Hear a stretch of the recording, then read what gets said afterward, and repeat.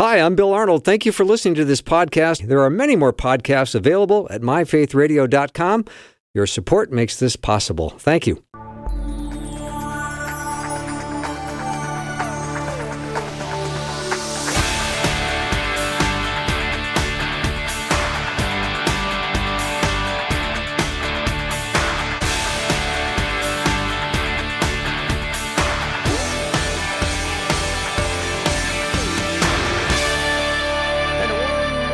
Afternoon show. I'm Bill Arnold. Thank you for tuning in today. I hope you've had a great day. In my neck of the woods, it's pretty warm. Feels very summery today. I think is today the first official day of summer. I think it is June 21. It's also, is that the longest light day of the year too? It Rosie, is. do you know? It's the longest day. It's also my youngest son's birthday. Ah, He turns 23 today. happy birthday. All right. We got a great show. David Wheaton is going to join me. We're going to continue our series on embracing a Christian worldview. It's going to be a whole year long. It's a 12-part series. We get him once a month. So I'm looking forward to catching up again. David is the host of the Christian Worldview. You can learn more about that at thechristianworldview.org. Hello, David. Good afternoon, Bill. Beautiful day. I hope you got out in the sun a little bit. Maybe, did you get on the tennis court today? I did not, but I have been outside mowing the lawn. That doesn't seem like something you should be doing. But anyway, I'm glad you're back. I'm looking forward to continuing our study on embracing a Christian worldview. Maybe we should just talk about what we mentioned last time, because that was about a month ago.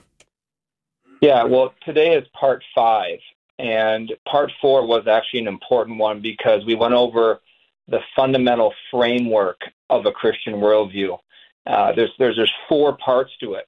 And how the first fundamental of creation, that God created a perfect world, is found there right in the opening chapter of Genesis. And there's so many things, as we went over last time, that were established early on by God that are still employed today, but are so rejected today. You know, from a standpoint of right away in Genesis 1, a pre-existing, all-knowing, all-powerful God exists and speaks the world into existence in 6 literal days. You know, that's a huge thing. Think about evolution today, completely rejects that assertion in Genesis chapter 1, that God created 2 humans in 2 genders, male and female, uniquely in his own life.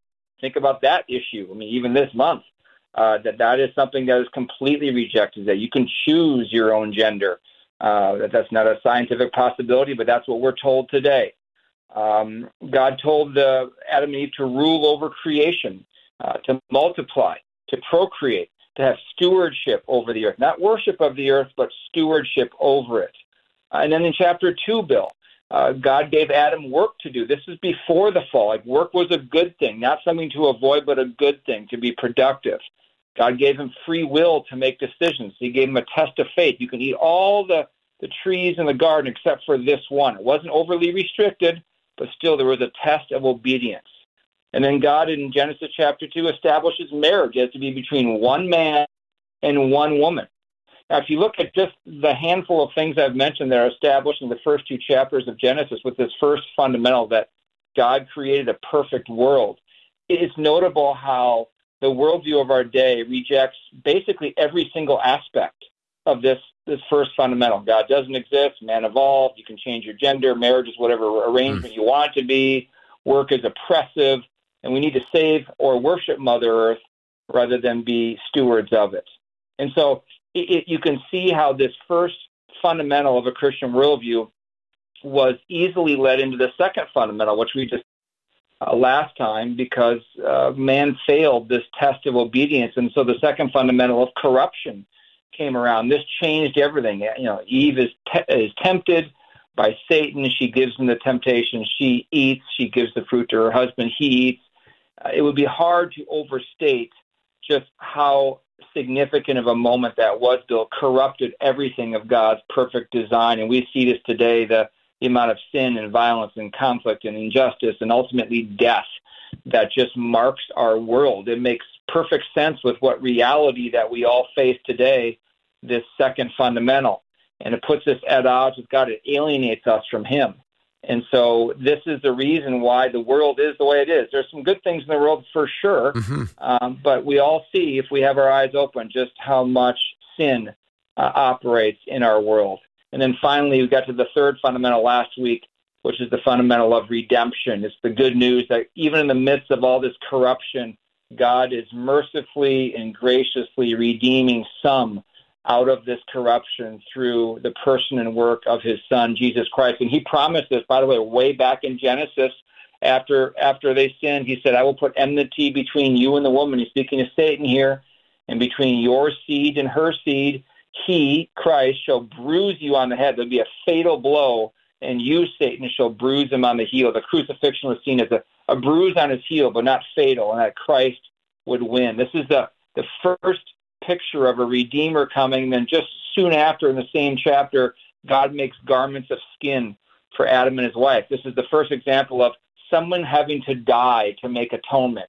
There had to be blood shed to cover sin. And he clothed Adam and Eve with the skin of an animal. And this prefigures what Christ is going to do and shed his own blood so we can be covered in his righteousness. So I know that was a long answer, but last session was extremely important to understand the creation, corruption, and redemption before we get to the fourth fundamental today. Yeah, well, David, the corruption part that we witness every day in the news and in our world, thank goodness we have the redemption and the good news of Jesus Christ, because without that, we would not have good news.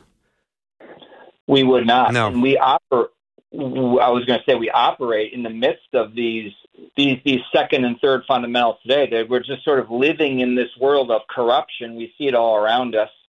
We can put rose-colored glasses on, but that still doesn't blind us from the sin that's all around us. And by the way, inside of us as well. If we're honest with ourselves, we see that we have selfish and desires and things we do that aren't honoring to God. So there's corruption all around us and inside of us. And at the same time, the third fundamental is in operation too. We see great acts of God's redemption, how God saves sinners, how he saved me from being in my sin and going my own way and living in opposition to God. And this explains the world around us today. We have this mix of terrible, sinful corruption, but yet the good news of redemption that takes place. And this has been the story not only today, but from the time of Adam and Eve's sin. You look through the Old Testament, you had the nation of Israel, you had the foreshadowing of the sacrificial system that this eventual Redeemer would come. Then the Redeemer comes in the New Testament, born of a virgin so as to be without sin, lives a sinless life so he could be the perfect, sinless, substitutionary sacrifice for our sin on the cross. He rises from the grave, ascends to heaven, victorious over sin and death, and he promises to return someday.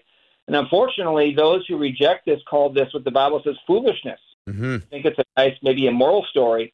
They think that God sending his son to die is cosmic child abuse. And so they have man solutions to the problems that are going on. We need better education. We need better environment. We need to spend more money. We need to change your community, leave the world a better place. None of those things are kind of bad in and of themselves, but not one of those things redeems anyone from their sin. Only Jesus Christ can do that. And that's why the book of Acts says there is salvation in no one else, for there is no other name under heaven that has been given among men by which we must be saved. Jesus is the only way to be redeemed. Mm-hmm. David, your biblical foundations are solid. Let's move on to the fourth fundamental and God's promise for the future. Right. So we've gone from creation, that God created perfection, establishing his will and ways, right, at the very beginning of the Bible, to corruption, that man rebels, wreaks corruption on the world, death and alienation from God. Good news of redemption is number 3. God graciously provides one way of redemption through his son, Jesus Christ. And then you get to the fourth one you're asking about, and the fourth one is restoration. This is the promise of hope and justice, that God will reward the righteous someday. He will punish those who have rebelled against him. None of us get away with our sin. Either we pay the penalty for our own sin, or God will have Jesus pay the penalty for us if we receive, if we believe in his act on our behalf by faith. And then also he will create a new heavens and a new earth. And so if you just contrast that, Bill, with the humanistic worldview, that the future is all about moving. We can make a utopian world. We can make a better world where everyone lives in peace and harmony. We can have if we can just get back to a global community as they had in the city of Babel, then the world would be a better place. And everyone's familiar with the song by John Lennon, Imagine. Now, I just would like to read a couple of the stanzas because it gives the worldview of our day about what the future is about. He says, imagine there's no heaven. It's easy if you try. No hell below us, above us only sky. Imagine all the people living for today. Imagine there's no countries. It isn't hard to do. Nothing to kill or die for, and no religion too. Imagine all the people living life in peace. Imagine all the people sharing all the world. Imagine no possessions. I wonder if you can. No need for greed or hunger, a brotherhood of man. You may say that I'm a dreamer, and I won't say, Bill, but I'm not the only one. I hope someday you'll join us, and the world will be as one. Wow. And, if you just think about the lyrics, without the music in the background, without the jingle for a second, this is what unredeemed man has for the hope of the future. But God has a very, very different plan that will be enacted. Again, this is imagine. This is imagination for John Lennon. It's not going to happen because God in Revelation 21, which we can talk about after the break, tells us exactly what's going to happen in the future. David Wheaton is my guest. We're continuing our study on embracing a Christian worldview. It's a 12-part series. We're in number 5. We'll take a break and be right back.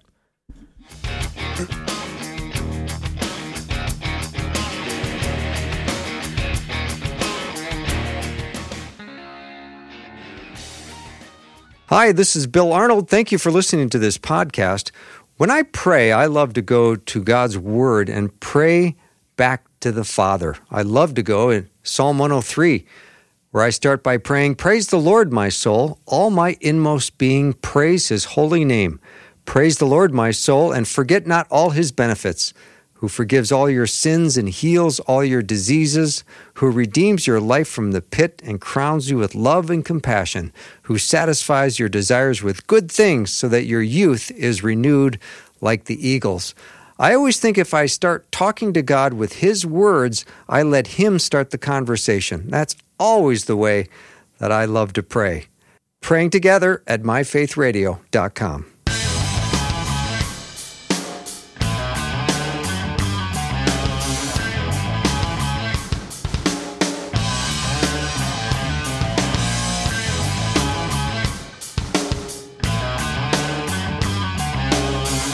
Welcome back to the show. David Wheaton is my guest. We're continuing our study on embracing a Christian worldview. We are in part 5. And David, we're going to get to restoration today. I'm going to love talking about that. God will reward the righteous, punish the rebels, and create a new heavens and a new earth.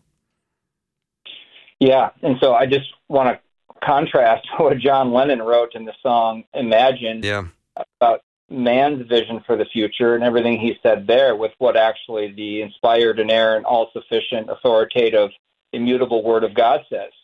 In Revelation chapter 21, the Apostle John was inspired to write, "Then I saw a new heaven and a new earth.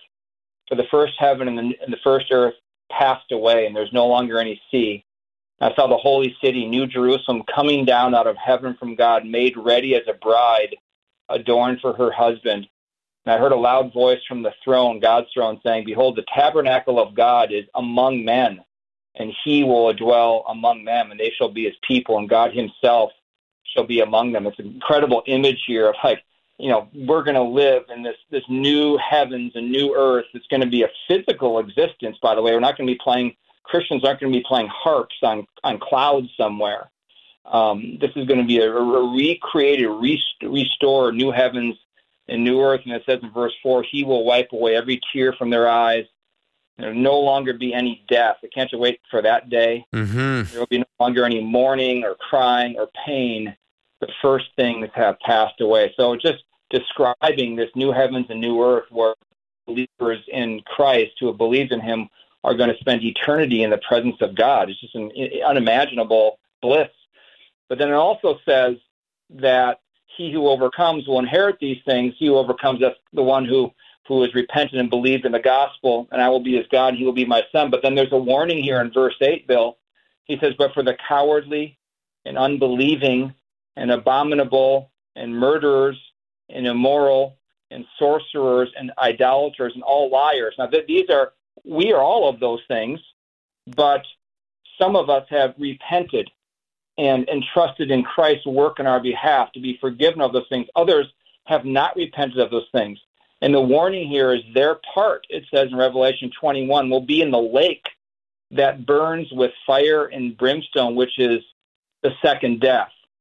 So while this restoration fundamental, this fourth one, is the promise of hope for believers, it's also a promise of judgment for those who reject God's gift, God's offer to reconcile us to him through his son, Jesus Christ. Mm-hmm. And so Christ is going to return to reign, Bill. Every knee is going to bow either willingly or unwillingly.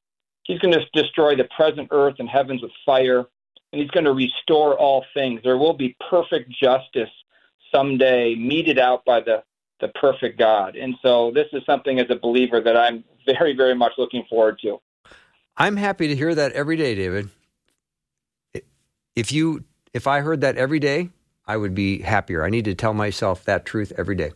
Yeah, I think you're right, Bill, because that's why these fundamentals of a biblical worldview are so important to know, because they help explain what's going on in our world and gives us a perspective outside just the day-to-day life we live, the disappointments, the shock we receive by things going on in the news. It gives us kind of the meta-narrative of what's going on. Mm-hmm. David, maybe we can talk more about these four fundamentals, and maybe we can explain the complexities and the big questions of life. I mean, it's very easy to live in this world and be very unstable.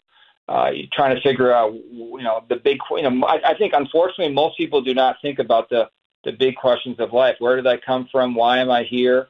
Where am I going after I die? Those are really important questions to think about, not just kind of the temporal, mundane things of life. Where we're having our next meal, or what we're going to watch on TV tonight, or our kids' sporting event. I mean, think about the big questions. The Bible gives answers to these questions. These four fundamentals give answers to these. Like the first one, God created the world and us ultimately to bring him glory, to know him and to bring him glory. There's the purpose of life right there. If you want the purpose of life, that's it. Number two, on the corruption one, we rebelled against him. That's corrupted everything. That explains, if you want to know why there's so many, why you have to put locks on your doors, that's the reason, because the sinfulness of mankind. If you want to know why people and our loved ones die, it's sin. It's not necessarily like they're punished for some particular sin. It's the corruption of sin that we have all brought into the world that brings forth death. The wages of sin is death. But if you want to know the solution to all of it, you look to the third fundamental, the fundamental of redemption, that God is graciously and mercifully redeeming sinners out of this corruption who come to him in penitent faith. And then finally, the fourth one explains, what's the future? What's going to happen in the future? Well, there's going to be true justice in the future, perfect justice, not injustice like we see today, but perfect justice, and it brings us hope as well. So it just explains some of those really big complexities and big questions of life that God doesn't leave us just kind of wondering, what is life all about? Mm-hmm. David, and this is so important that as believers, we have a framework, we have boundaries that we can take life's complexities and problems and process them through these. It really gives us great tools to understand our faith and how to put it into application every day. It certainly does. Mm-hmm. It really does. Without a Christian worldview, you just think, how do you process the world? You're just kind of taking bits and pieces of things you learned in school, or maybe how you were raised, or some book you read, or an influential movie you saw, and you're just having this buffet of a worldview that's it's illogical and it's contradictory and it's based on feelings, not based on reality. And you're just trying to kind of muddle through life. And the biblical worldview is great because it's true. It represents reality. And so God gives us those things so we can be stable in the midst of an unstable world. Mm-hmm. David, what other great truth do these fundamentals explain? Well, I think listeners could probably figure that out as you go from creation and our purpose. We're created for God's glory, and then you go to the second part. The problem is that we're sinners. You get to the third one. What's the solution? It's the person and work of Christ. It really explains what the gospel is. It not only explains these four fundamentals. Not only explain life as we live it, but it also explains what the good news is. That answers the bad news. I grew up in a Christian home, Bill, I think as you well know, but it wasn't until my early 20s in wrestling with an unrelenting conflict inside of me over my sin that I first began to read the Bible and understand these four fundamentals that God had created me, not primarily just to be successful in my career, but to be in relationship with Him, to know Him and to obey Him, to live for His glory. But I was practicing sin, the second fundamental. I was corrupting my own life and others' lives, and I deserved God's judgment. And yet the third fundamental, God offers redemption through what Christ did for me on the cross. And number four, by receiving that by faith, who Christ is and what He did for me, I would have the promise of forgiveness of sin, of eternal life, of restoration someday. And so my life and eternity changed when I was 24 years old, when I repented and placed my faith in Christ. And anyone listening to me today, that offer is open to them as well as for me. It's for you listening today.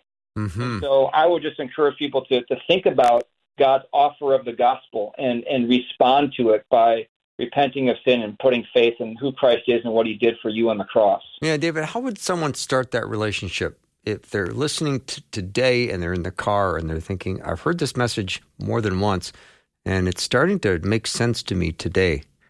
How would I start that relationship? Well, it's actually very simple yet eternally profound. It's seeing yourself as God sees you, that you've sinned against the King of this universe. And the King of this universe is a just God, and He justly punishes our sin. We are alienated from Him. But then it's just simply receiving by faith, not faith plus some of our own good deeds, but trusting in what Jesus Christ did for us, that He lived a perfect life, the life we should have lived. He died on the cross as the actual payment for our sin. He satisfied God's wrath and justice over our sin.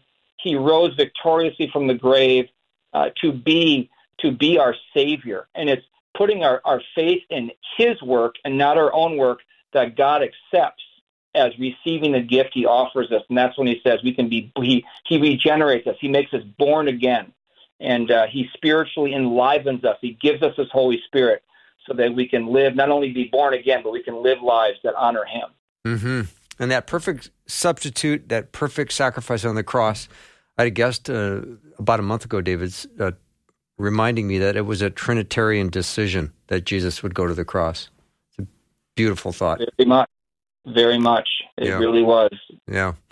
Well, this is a great study, and I am so glad that we're taking this on, because I think after this study is completed, listeners, if they hear all of it, and they can we'll organize it on the website, and you can check it all out at once we get it organized, you will be able to go through this study and feel very confident that you can process life's complexities and problems through this beautiful Christian worldview, which I think it's important we all understand. David, you're doing a beautiful job of walking us through this. Thank you very much. Yeah. You're welcome, Bill. I really appreciate being with you. Yeah, and I hope you finish cutting the lawn. If not, get out there and finish. Will do. All right, thanks. David Wheaton has been my guest. You can learn more about him at thechristianworldview.org, thechristianworldview.org. I highly recommend you head over there. You can hear his podcast. They're there, and he's also live on Saturday morning. We'll take a break. When we come back, Scott Hubbard from Desiring God is going to talk about good leaders fail well, how mistakes become a staircase.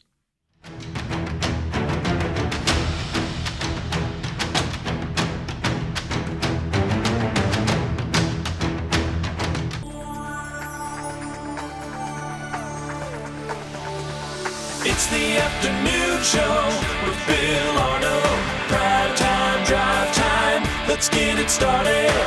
Jump in your car. Yeah. What's for dinner? Hey. It's the afternoon show with Bill Arnold. Oh, I bet you're like me. I bet you've made a mistake now and then in the past.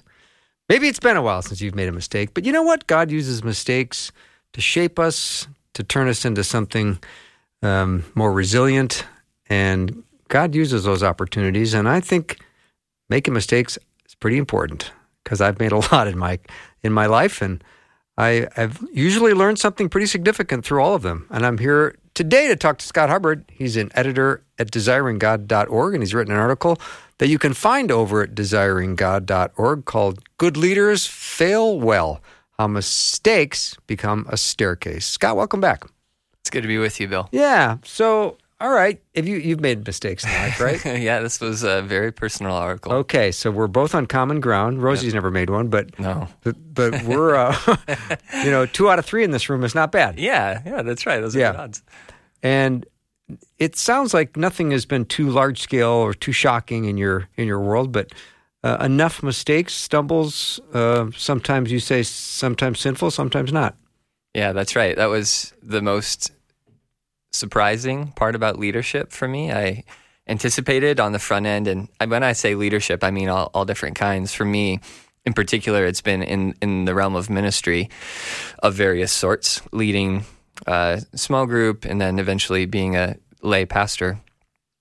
But one of the surprising things I expected, this will bring hard decisions. This will bring relational difficulties, just conflict resolution, that kind of stuff. I didn't expect how much failure it would bring. Wow. Or how much failure I would have to wade through. And like you said, the main things that I have in mind when I say failure aren't the large-scale stuff that would get you, removed from a ministry position or something like that. Those happen. But the thing I have in mind are the more small-scale stuff, like little things that sting and just you really wish you had done that or said that differently. Yeah. Stuff that makes you look backward and just feel a little embarrassed. Well, can you give me some examples? Yeah, I include a list here of the kind of things I have in mind that are very common in my own life. So whether it's public speaking stuff, you give a sermon and it just comes out flat and doesn't seem to do much of anything. That's tough, by the way. That's painful. That's hard. Yeah. Or leading a Bible study that just kind of seems to go nowhere. Or saying things publicly that you regret. Telling a joke that you realize afterward, oh, that was unwise. Or rendering a judgment too quickly or something like that. Mm-hmm. Trying something new, a new initiative in ministry or, in your family maybe, that just falls on its face. Having the experience of someone younger, maybe you were discipling them and they end up finding more help elsewhere. Mm-hmm. All those kinds of things. Yeah. Old pastor of mine said, if everything you do works, you're not being creative enough. Amen to that. Yeah, that's true? Right. Yeah, so you do need to make mistakes. You totally do. And in fact, one of the pieces, a friend of mine, as I was thinking about these things, he just said that, there are some people who need to be making a lot more mistakes because the lack of mistakes in their life shows they're actually not trying very many things. They're playing too safe. Yeah, exactly. Yeah. So let's talk about some of the leaders, though, who have failed in significant ways, and that certainly hurts the body. Yes, it does. And that's the kind of failure that's of a different scale. It can certainly still fall into the categories that we're going to talk about today of something that just wonderfully and miraculously God still works together for the good of his people and for our good. But those are the kind of things we want to avoid at all costs and be so vigilant against. The church. The church needs leaders who know how to fail well. Yeah. The church does not need leaders who fail out of ministry because of some scandal or something like that. Well, Scott Hubbard is my guest. Scott, maybe just as we get this discussion going on leadership failures, maybe we can look into the Old Testament and pick out a couple favorites. Yeah, it's kind of all over if you consider it. But some of the people that I had in mind were Moses and David, and then in the New Testament, Peter is the one that would probably come to mind most readily, but really all the disciples. But you think of Moses and of David, these are men who were familiar with failure. And no doubt on one level, they would have known failure well before they were in leadership positions. Moses, while he was in Midian, just raising a family. David, while he was tending his father's flocks Because, I mean, you can't get away from failure in this world, but once those men became leaders, they knew failure in a different kind of way. It was now the kinds of mistakes they were making before in a private realm were now in public. and not only that, but, you know, if you go from simply raising a family to leading a nation or being a shepherd to being a shepherd of a whole people, just all of a sudden your chances for failure are multiplied. Because you're trying stuff that you weren't trying before, the stakes are raised. Same thing with Peter and the disciples. They're brought into an unfamiliar world in some ways by leadership, and so mistakes are going to multiply. So let's talk about some of the paths. You say there's 2 common paths. Let's talk about those, Scott Hubbard.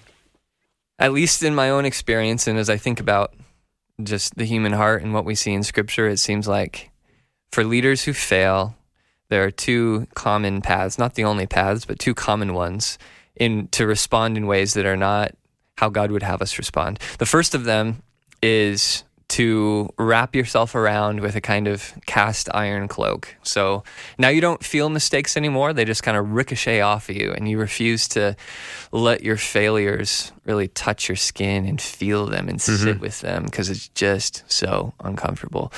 So you become this just kind of removed, distant kind of leader. And the person that comes to mind from Scripture in that regard is King Saul. And he just shows the danger of going down that path. He became impervious to feeling the failures at their full weight. And so he just gradually grew harder and harder until he was at a spot way different from where he was at the beginning of his kingship. So that's one. Probably the more common path, the one that I'm more prone to, is to run away in various ways, to feel like crawling under the carpet, and the practical expressions of that being, you know, you just don't want to do it again. You don't want to lead again. You don't want to try that again. You don't want to feel the sting of that failure again. Yeah. And so if you don't remove yourself from leadership, at least you just stop trying so hard. You have to protect your brain from going black and white, because it can go black and white really fast. Well, what do you mean by that? Like, oh, I'm never doing that again. Yeah, that's it. Yeah. I'm not stepping my foot into that pool again. Yeah. Yeah, I'm done. That's right. The always and the nevers yeah. in that moment. Yeah. So, temptation to protect ourselves, fair. It's fair with all of us. Yeah, it is. It is all of us. And yet, as you think about biblical story, as you think about your own local church, if every leader who was stung by failure stepped away from leadership, even as you think about your family, if every leader stung by failure stepped away, there would just be no leaders. Because that's so true. Failure is just inherent in the task. Yeah. You can't lead well without also failing. And so there's got to be a way where God would do something productive with our failures so we could walk through it better. Scott, do you think we're being more scrutinized than ever before in this day and age when it comes to failures? I mean, if you have a mistake, it's going to be broadcast everywhere. Yeah, that's true. The possibilities of becoming exposed for your failures are higher than they were before. No doubt that's true with all the technologies that we have. Yeah. So, that's a good point. All right, let's talk about what failures mean. I mean, you say in your article at desiringgod.org, every failure a stare. Yeah. Talk about that. This was an image that just proved very helpful for me in the aftermath of the kinds of failures that we've been talking about, which is in the aftermath of failure, what can happen by grace is that the failure itself becomes a stair, and our failures become a staircase that the Lord himself makes, such that failures aren't merely this just kind of bad experience to grit your teeth and get through, but they can actually become part of what makes you as a leader. So I just talk in the article about how we need this category, not only for how leaders make mistakes, but for how mistakes can make leaders, how it can actually form you, be an integral part of the process for you becoming the leader that God made you to be. So, Scott, if you can personalize that, when you've had a mistake, how has God shaped you in a more productive way? Well, I have this kind of three-step framework that has been helpful for me to try to shepherd my own heart through especially based on the story that we see in Scripture of Peter's failure and his restoration. But the three things are own your failures, learn from your failures, and then keep leading after your failures. That's good stuff. I want to take this one step at a time. Yeah. Let's start with owning your failure. We do go back to the story of Peter. Yeah. And he swore he would die before he denied Jesus. How did that work out? Not well. That's what I recall. It did not go well. Good job. You remembered that right. Yeah. Yeah. But instead of fleeing, because you say that is a pretty common response, is just to flee, he owned it. He did. He could have fled. And the first mark of him owning it was that he wept like a baby. Yeah. A bitter weeping. He knows the truth then, doesn't he? Yeah. He sees himself for who he is in the deepest way than he has ever seen himself. And he feels it so deeply. He doesn't run. And one of the remarkable things, it's just a minor note in the story, but the next time you see Peter, where is he? He's with the other disciples. Mm-hmm. He didn't have to do that. He could have run away. Yeah. How embarrassing to go back to those men and to be known as the man who did that, to have to tell them, to have to tell the ones who didn't hear about it yet. Yeah, I did that. How embarrassing. Yeah. And yet he did it because there's this posture that he has of totally owning it. And then the last picture you see is with him and Jesus on the shore of Galilee, John 21, where he offers no justification, no excuse, no rationalization, but just owns it there before his Lord. Do you think any of the other disciples were maybe not talking to him, though? Yeah, I wouldn't be surprised. I mean, he was there with them, but, we don't know how friendly they're like, we ran away, but we didn't do that. Yeah. Right, yeah. So he's standing before the Lord in that John 21 and owning his failure. That's significant. Yeah. So you say in your article, sometimes, of course, our failures are matters more of weakness than of sin. Yeah. Can you say more about that? Yeah, I think that's an important category to keep open. The kinds of failures we've been talking about kind of go over both sides of that divide. Some of them are sinful. You say a joke or you utter a judgment publicly you shouldn't have said. It's a hastiness of speech. Those are things you need to ask forgiveness for, most likely. But then a lot of the stuff we've been talking about runs into the category of weakness, of immaturity, maybe. Stuff you don't need forgiveness for, but that you're still responsible for. Whether by your own inexperience, you just made a mistake. And I think in those moments, the same categories still apply. Often, God is revealing something to us in those moments about ourselves that we really need to see. And sometimes deeply, we need to see it. And if we don't see it, if we refuse to see it, refuse to own it, then it's going to shortcut this process that we're talking about. Mm-hmm. Scott, I'd love for you to spend a little more time talking about the difference between sin and immaturity. Yeah, I would say, I know sin. To give an example. I don't have any problem with that. Maybe it's the immaturity part. An example of immaturity would be, let's say you start some kind of ministry initiative. You start a certain outreach to a particular group of people or a certain kind of small group. And for various reasons, it was unwise. Like it wasn't the right time. Oh, gotcha. It wasn't the right approach. Yeah. Things in hindsight that you can see really clearly. Maybe you started a new small group from your old one. It was just too quick. Like you jumped the gun. And it wasn't because you did it out of pride, but you just did it out of inexperience. And you look back, it did damage. It caused some hurt along the way, but it wasn't ultimately something that was out of a hard heart. It was just out of immaturity. Yeah. And that still hurts. No kidding. Scott Hubbard is my guest. He is over at desiringgod.org. We're talking about leaders that fail well and how mistakes can become like a staircase. We'll take a short break and be right back with Scott.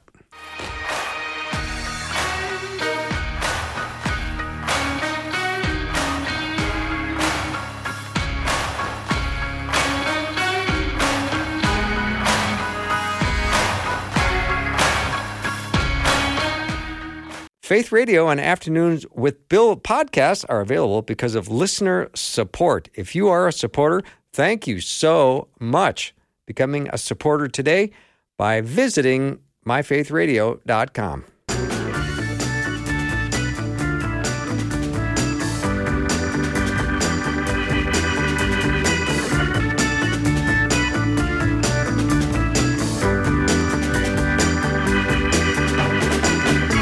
So glad to be with Scott Hubbard today. We're talking about failures, and God will use your failures. So just relax. He's at work in your life. And if you're experiencing failures now and then, it's because you're taking risks, hopefully calculated ones, and God will reveal and teach you through your failures. Scott says every failure is like a stair. That was a beautiful illustration, Scott. Now, if you missed any of this, you're going to want to hear it from the beginning, because Scott is very intentional with everything he says, which is one of the reasons I love having him on the show. So let's talk about, we talked about owning your failure, and Peter did a great job of that. He went out and wept bitterly, and then he owned his failure in front of the Lord. And now let's move on to what we can learn, how we learn. Yeah, so owning failure, if that's the first step, that's kind of getting into the posture of being teachable from our failures, as opposed to getting your back up and receiving it with a prideful heart, or receiving it with a heart that's just so full of shame and embarrassment that you've run away entirely. Peter struck right in the middle, where he felt it deeply and he didn't run away. So that's owning, and that is really just putting you in the posture of a learner.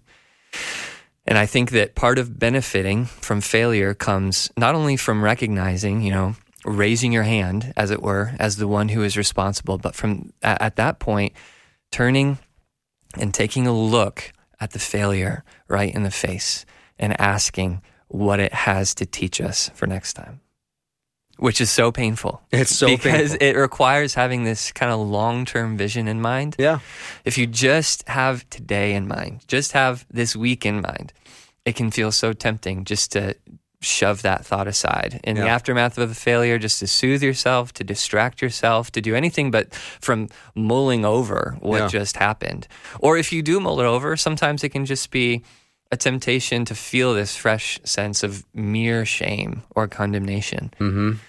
But here's the passage that gives me hope for what we can learn. This is what Jesus tells Peter. Actually, before Peter denies Jesus, Jesus says to Peter, when you have turned again, strengthen your brothers. So right there, even before the denials happen, Jesus is able to see the man that Peter is going to become through his failure. As he's now chastened about the kind of man that he is, that he realizes more of his own sinfulness and realizes more of Christ's sufficiency for him, Jesus is able to look and see, you're going to be an apostle. And so I need you to have this long-range vision in mind. No doubt Peter remembered those words as words of hope in the aftermath of his failure, that Jesus had not today and its shame in mind, ultimately, but tomorrow and its maturity in mind. I love that when we play with the big picture in mind, it's a completely different experience, regardless of how painful it is the day you're examining your failure. Yeah, that's right. I mean, if you can be mature enough to say, but in the long run, which is not easy to do, Scott Hubbard. No, it's not, because on the one hand, you have to, shove away those thoughts that you just want to distract yourself. And then as you go and walk patiently back through the failure, you have to avoid at every point just this mere shame or mere condemnation that comes along. So it has to be this walking with Jesus in the midst of failure. Our forgiving Lord, the same Lord who walked with Peter on the Galilean shore and said, and restored him. Do you love me, Peter? And offering him the threefold affirmation of his love for his Lord. What if you have one of those continuous loops in your brain and you start replaying the failures, and all that does is lead you to a place of shame or you feel like condemnation? Yeah. Talk about that. That's good, because that's no doubt a common experience. I think, and this is probably where community comes in so helpfully. Walking through failure well, I don't talk about this in the article, but walking through failure well requires other people. Peter had Jesus in the flesh to do this with him, to walk with him through his failure, to restore him. We often need the Spirit of Jesus plus the people of Jesus to help us walk through failure well. And I think if we're doing that in community with people we love and trust, they're going to be able to help us spot what are the things we can learn from this, and then where are we just spiraling and need to be told, no, it's not time to go back there again. It's time to set that aside. You've learned from it. You know what you've learned from it. And now let's move on, which is obviously easier said than done. And so when the spiral happens, when you realize, I'm just continuing to go back here, this is a loop. Mm-hmm. That's a fight of faith now, where it requires, some defiance and some steadfast hope in the promises of God for us, that there's no condemnation for those who are in Christ. And right now, I've done the work of learning from this. Now I need to move on. Yeah. I'm just thinking, if you've made a mistake, you kind of want to keep it to yourself as best you can. You're not going to say, hey, friends, gather around. Let me tell you about my big mistake. I mean, so that community part would be a struggle. But there you have vulnerability and accountability. You do. Yeah. And here's the deal. We're the community of the cross. I know. Where we get in by saying, hey, I'm a big failure. Hey, I'm a big sinner. That's the entrance. That's the entrance, and that is still the terms of membership. I know. I try to say something smart. He just says something smarter. That's always the way it works with Scott Hubbard. Oh, so it can be this fresh invitation into the gospel, right? Oh, exactly. Yeah, this is who I am. This is who Jesus is. Yeah. I wonder how good we are at owning our mistakes and saying, what can I learn from these? Well, I wrote this article because I'm not very good at it. Okay. And it's something that I really need to grow in. I'm among a kind of leader where one of the things I struggle with most is kind of insecurity and this feeling of, feeling like a failure often. Okay. And getting caught up in things that have, second guessing, regrets, that kind of stuff. So I need this a lot. So maybe you can give us some imagery. Let's say I've made a mistake and I'm suffering and I'm down. Can you give us any imagery? Well, I talk about this, staircase that the Lord is making often in our failures. And I'll just read a line that I wrote in here that is something that I need to hold on to. So what might happen if we asked for help from Jesus to walk alongside us to help us review our failures with an eye toward tomorrow? Here's what we might find. We might find that errors become humility, that mistakes become maturings, that regrets become wisdom, that self-inadequacy becomes Christ sufficiency, and that failures become reliable stairs. So that staircase image is one that I find myself repeating to myself now. And when I'm feeling the sting of making a mistake, every failure is a stair. He's building a staircase made of failure. If I'll own this and learn from it and then keep leading. Yeah, boy, that's significant. There's also a great image in this article at desiringgod.org of if you're down, imagine Jesus lifting you up from the ground, looking you in the eye, and offering both a question and a call. Yeah. Boy, there's truth and grace right there, isn't there? Yeah, that's right. So this now gets to the final step of keep leading, and it's that John 21 scene with Jesus and Peter. That's what he does to Peter. He offers him a question and a call. Mm-hmm. The question was, do you love me? Do you love me, Peter? And one of the things that reminds us, that tells us, is that through failure, not only does God mature us as leaders, but there's actually the possibility of coming to a deeper experience of the love of Christ for us and a deeper experience of love for Christ in us. Because before the failure, I have no doubt that Peter really loved Jesus, but it was shallower than he thought it was. It couldn't withstand the test of Good Friday. Mm-hmm. But then on the shore where he met Jesus, his love was still real, but now it was way deeper. Mm-hmm. And that happened only through the failure, only through knowing more of who Jesus is in failure. Mm-hmm. And then that question also is a kind of steadying and a kind of reorienting. It reminds us that leadership isn't ultimately about us. It's not about our reputation, but it's about Jesus. And therefore, if we love him, then we can risk being made to look foolish again. Mm-hmm. We can risk mistakes. Yeah. Scott, we just have about a minute left, and there's people listening right now that have just been reminded of a mistake, or they're in the middle of one right now and they're suffering and they're thinking, how do I get some relief from this pain? Maybe we could just close this by praying. Would you mind? I'd be glad to. Yeah. Father, thank you that you are the great restorer of souls and that Jesus showed himself as the Savior who restores us. And after he asked Peter, do you love me? That he said, follow me. And so I pray for those who are feeling the sting of a mistake, that they would do all the necessary things of looking backward, receiving forgiveness from you where they need to. And then when that work is done, you would protect from the evil one, and their eyes would be set forward on what it would look like to follow Jesus this afternoon, this evening, tomorrow, this week. And they would have a great hopefulness about the future. I ask in Jesus' name. Amen. Amen. Thank you, Scott Hubbard. Always a delight to have you here in studio. You can learn more about Scott at desiringgod.org. The article that we discussed today was called Good Leaders Fail Well, How Mistakes Become a Staircase. We'll take a little break and we'll be right back with more.